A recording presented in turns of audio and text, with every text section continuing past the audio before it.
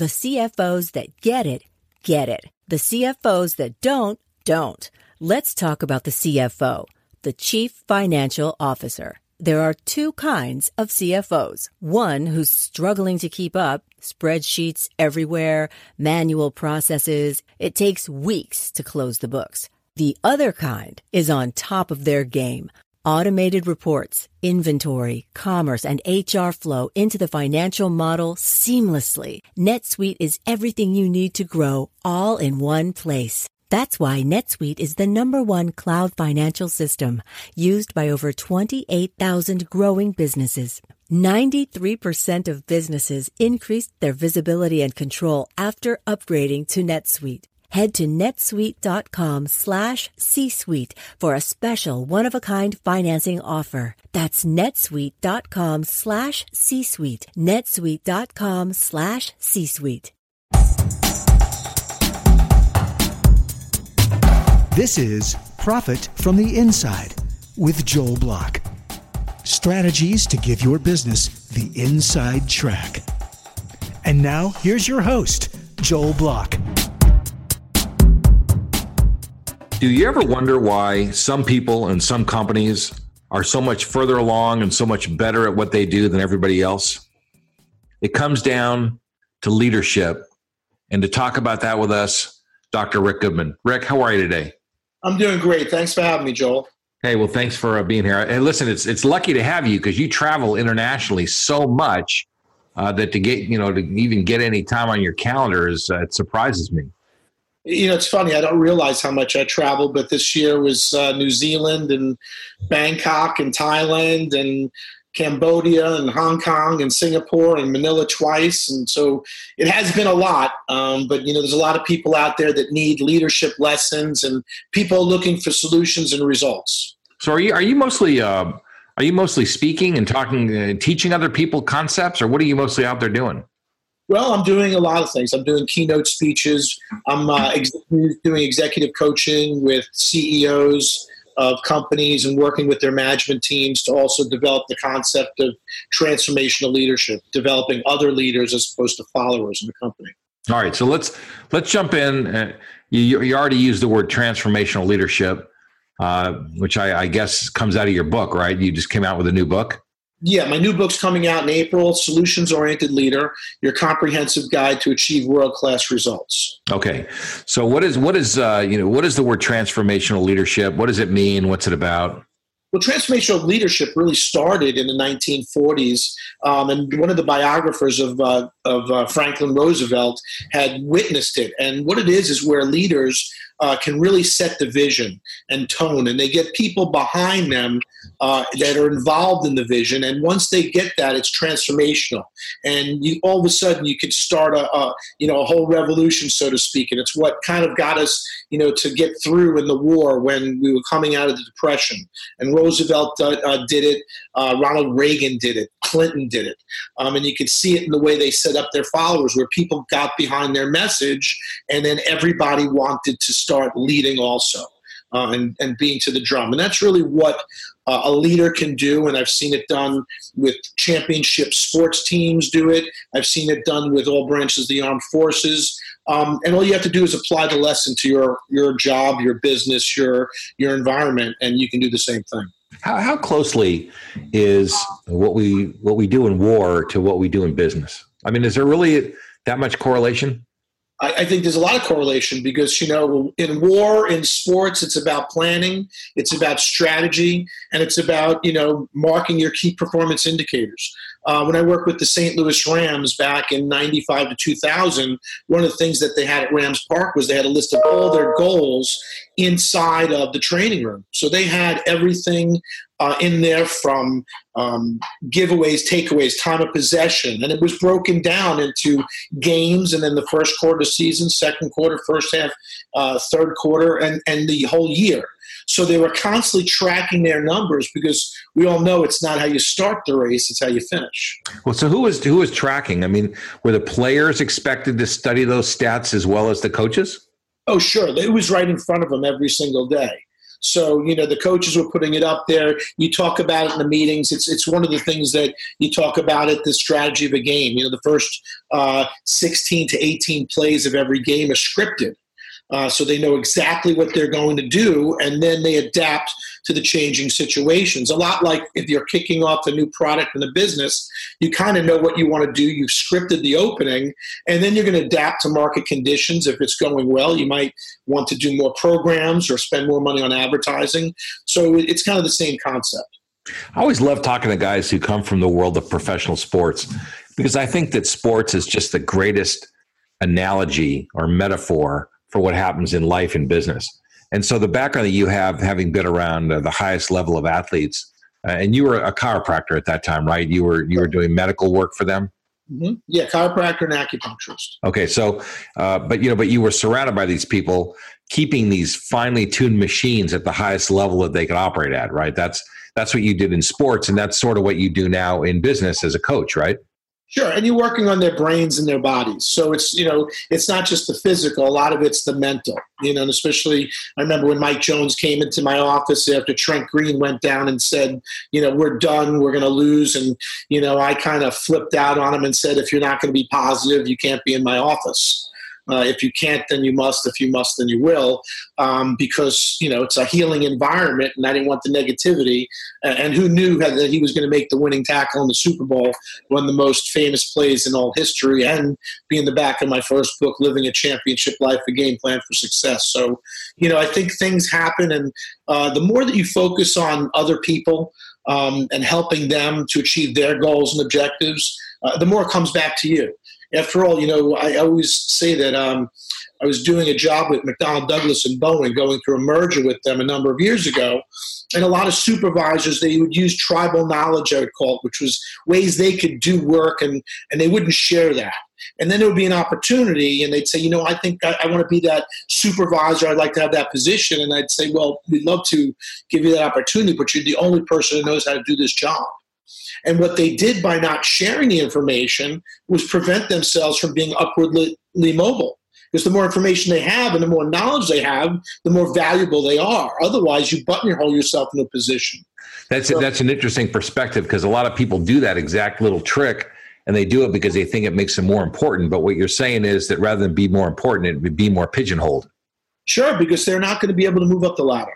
They're not going to have the diversification that people need. And in society today, the people that have multiple skills are the people that are going to be more positioned and more stable to be hired into the future. I sort of thought that we're moving in the direction of being more specialized. You don't think so? Well, I think there's specialties in certain areas, but again, I think you've got to have a knowledge. If you're starting a business, you can't just be an entrepreneur, but you have to have some knowledge of business and finances and books like you do. Otherwise you're not going to understand. Remember back in the day, my mom and my aunt started a business, and it went from one, it was called Tapioca, one little store, up to a huge store on Park Avenue, and they never made $1. They had no idea about overhead or how to buy. The money just kept moving around, and they had a great time. And there's a lot of businesses out there, as you know, that are just like that. And there's a lot of people just like that. When we see, work stoppages here with the government, that people are living paycheck to paycheck, and that is the norm in most of the company. So if they are diversified now, the people, unfortunately, who've had this situation might be able to fall back on an ulterior business or have other avenues and opportunities. Let's go back to the mental game that you were talking about before, how you got to be positive, and how in sports there's so much mental training.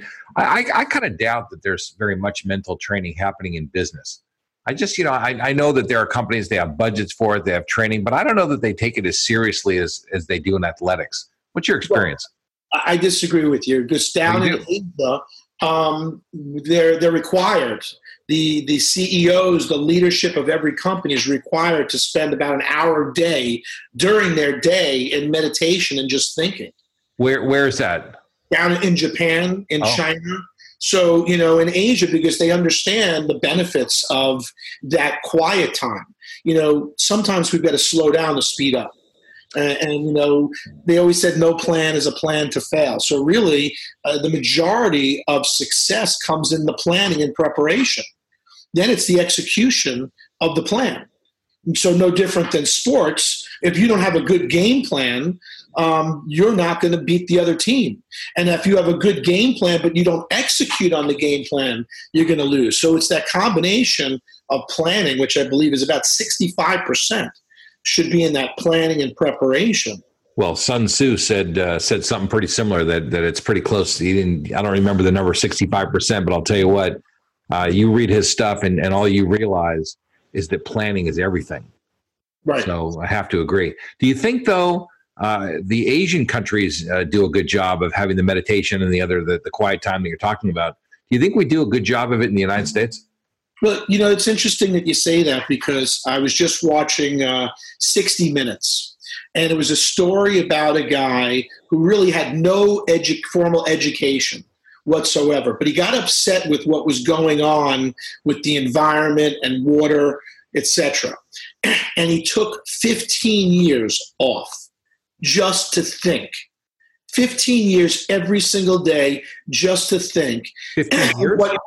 15 years. And what he created was a system to purify water that is able to take sugar out of leaves in this fashion where it couldn't be done before, which has all kinds of benefits.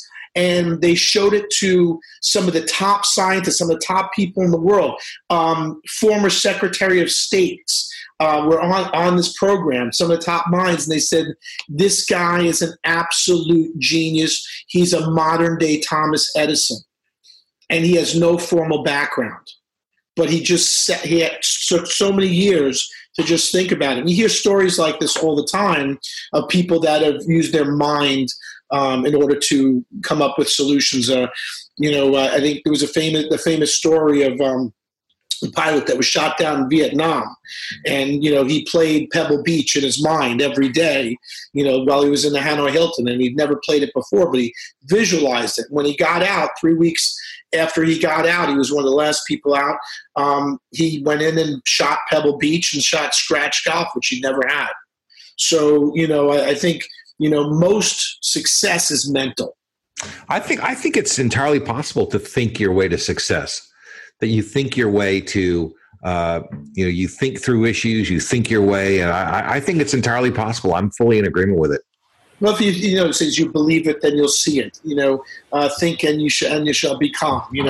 So I just, it's one of those things that I believe in. I believe in the affirmations. I don't think there's a lot of happenstance. It was interesting because I was just trying to look for somebody to do a new video for me, and I was getting frustrated, and I was looking around, I was getting kind of roadblocks, and all of a sudden yesterday morning I said to myself, you know what, I'm just going to let it happen. I'm going to attract it, and I know the right person's going to show up. And last night I was speaking to a friend of mine, and he said, you need to call this guy.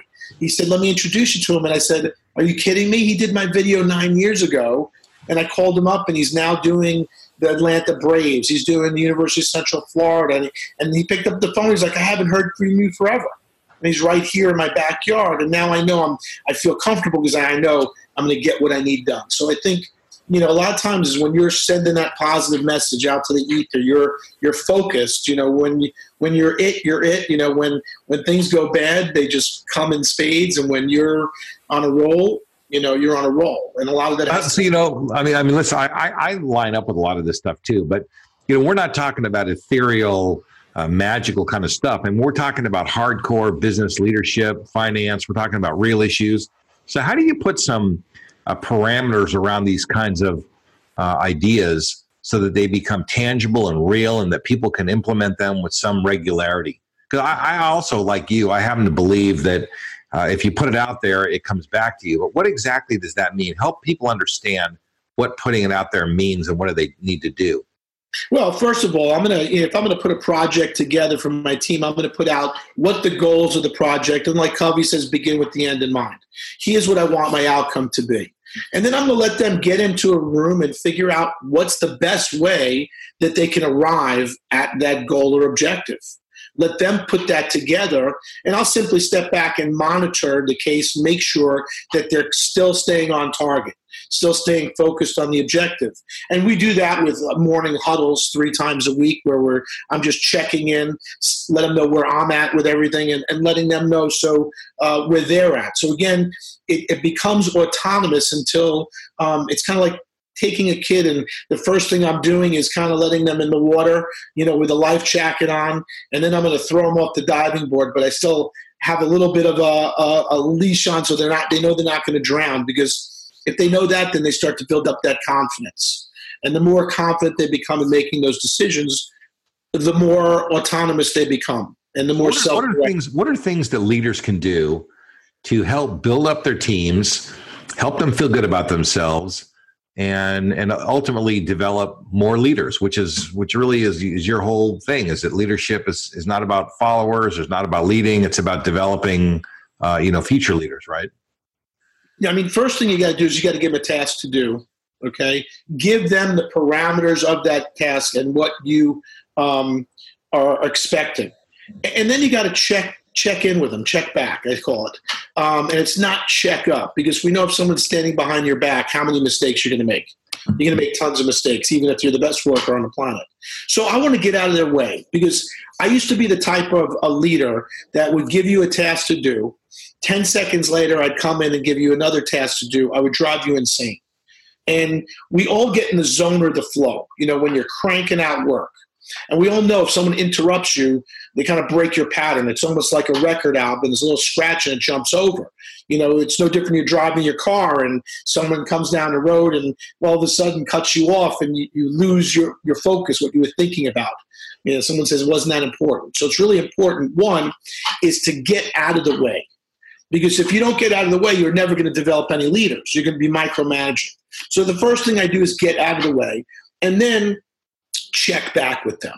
Now, once they've completed that task, they've hit that goal, then it's praise like a puppy. I mean, because people need love, appreciation, respect. Like the food they eat, the air they breathe, the water they drink. And I tell everybody what a great job they did. You know why? Because everybody wants me saying what a great job they did too. Everybody wants what they can't have. And it starts to get contagious. And I use something called symbolic focus. And I learned this from all the sports teams I've ever worked with. They all have a symbol, something that they could rally around. With the Miami Heat, what they gave me was this. This is a replica of their trophy that they created for themselves. And it says all in, and then together, trust, and tough.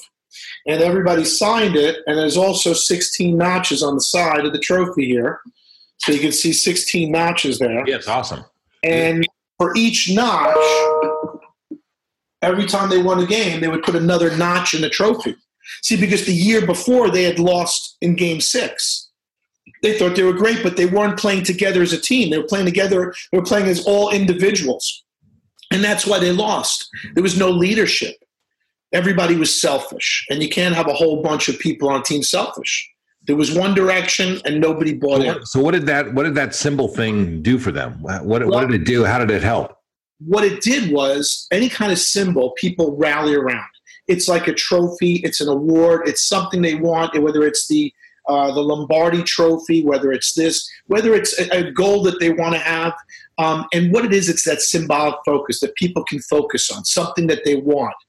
In fact, right before the Saints game, New Orleans Saints game this week, Peyton, the coach, went and brought the Lombardi trophy into the locker room under guard so they could see it and get acclimated to see what they're fighting for, because that's what everybody wants.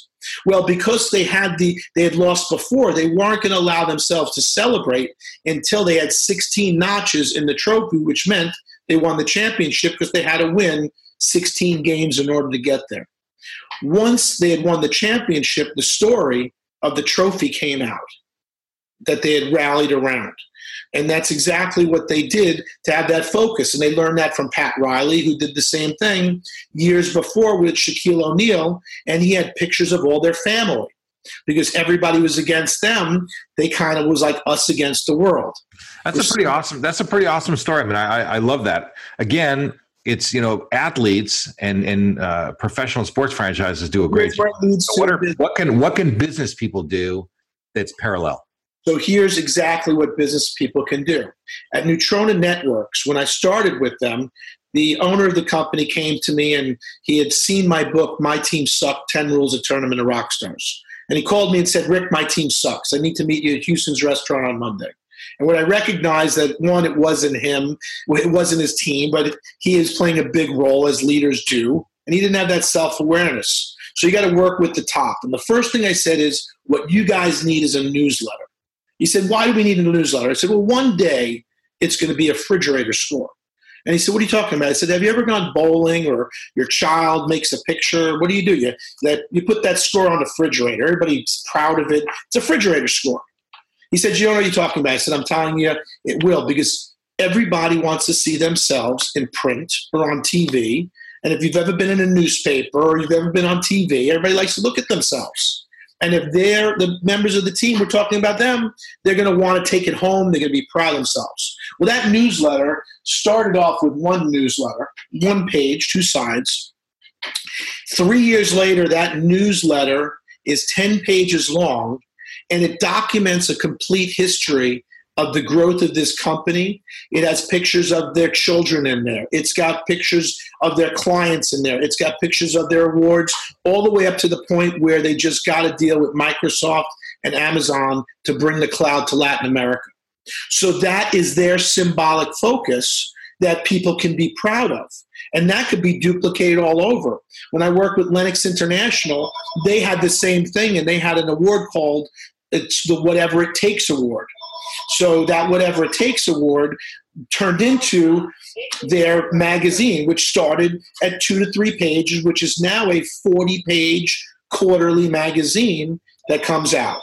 So any company can set up a symbolic focus just like that in order to accomplish goals and objectives of their team and also get people behind them. What you're trying to do is create a family. Yeah, and this resonates for me because I talk about creating what I always call an organizational bullseye. And a bullseye for a company is where all the employees, all the people on the team are looking at the same dot on the wall.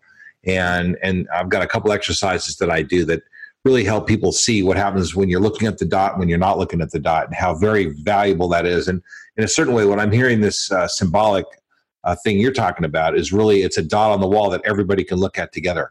It's kind of a similar concept. It could be anything. I mean, at Lennox International's annual sales meeting, they have a trophy that's called the Whatever It Takes Award. And they give that to whoever's kind of done a great job that year, the best player. So, we think about these things and we may think that they're trivial, but they mean so much to people. Because, again, everybody wants love, appreciation, respect. So, and everybody wants to see themselves. So the more things that we can do to engage people, to make them feel like they are part of everything and they're not working for us, but they're working with us. And the best way to do that is develop them as leaders. Let them be their own leaders. Give us, we're kind of getting ready to wind down. So give us a couple more insights.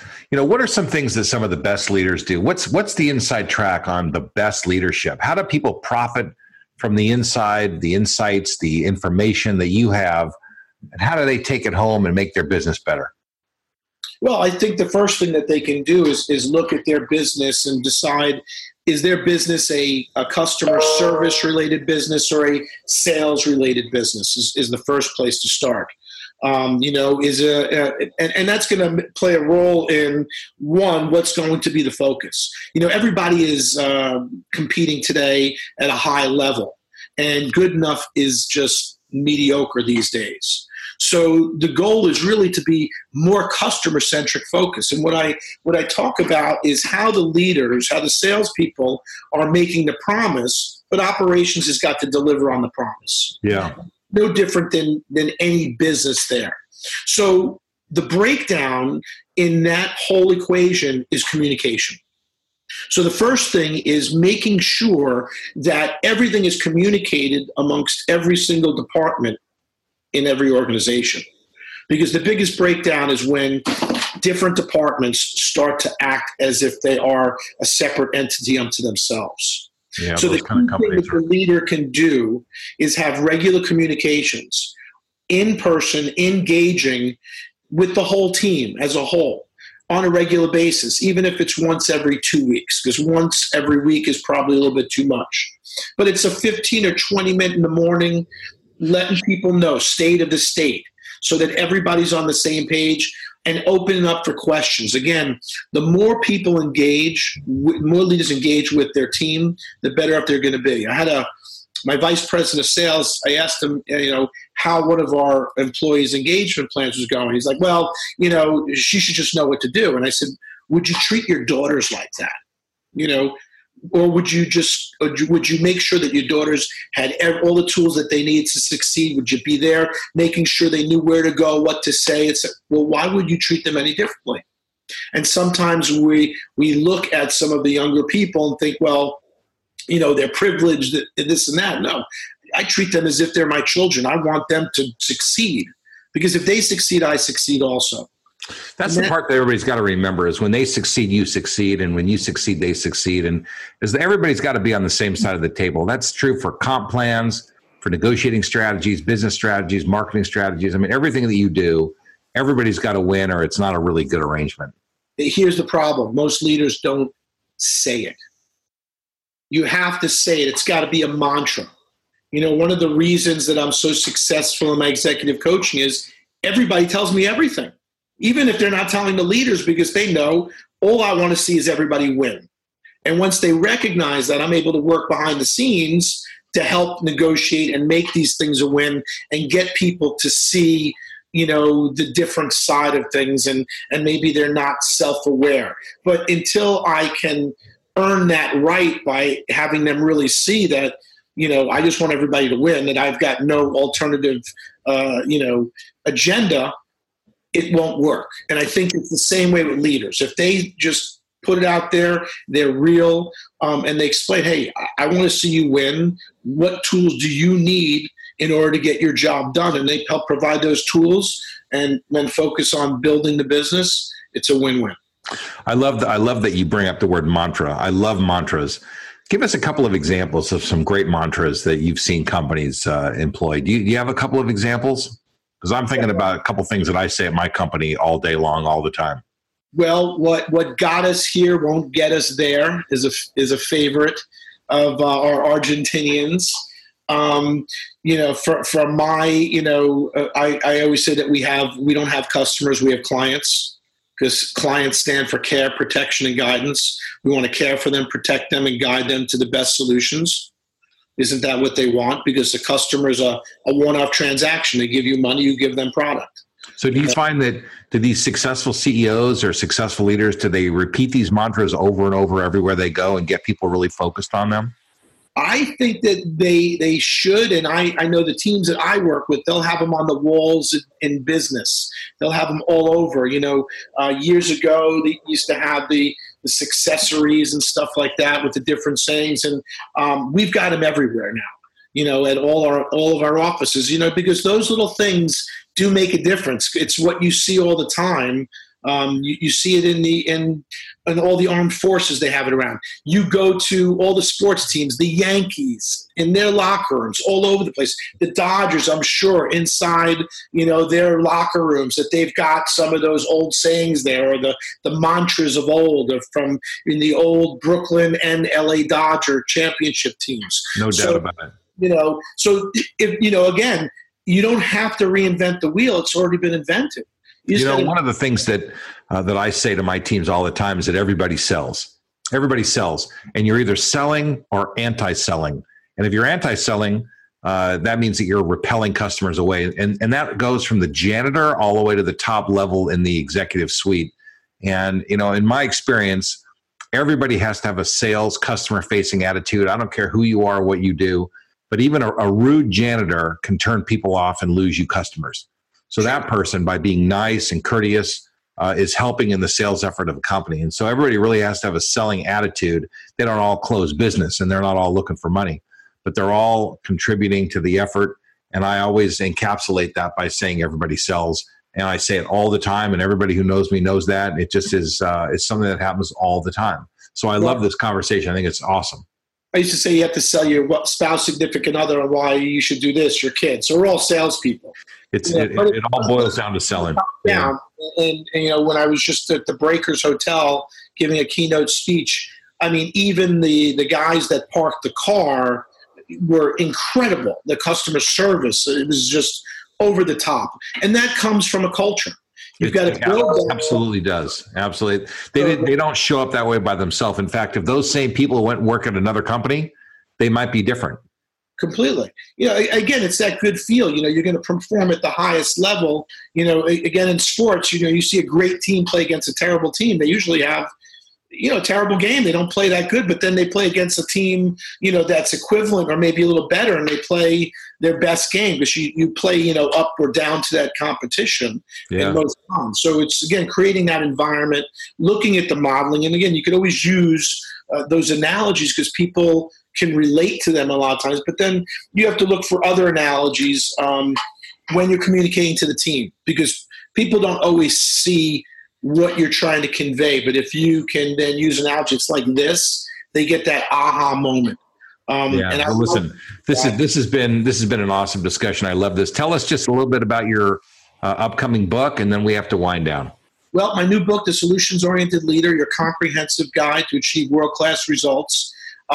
Brian Tracy said that it's a fast-moving book loaded with great ideas that you can use immediately to set better goals, get more done, increase your income rapidly, and feel terrific about yourself. And it covers everything from A to Z, from attitude and your leadership epitaph to how to hire on a budget, to creating a culture that's going to be productive, to how to communicate with employees across all generations, dealing with conflict and rewarding and celebration and hitting your goals. So it's really A to Z, but it's a guide. So you can open it up, and if you say, well, I've got a problem with, engaging with my employees, here's 5 things that you can do right now to engage at a higher level.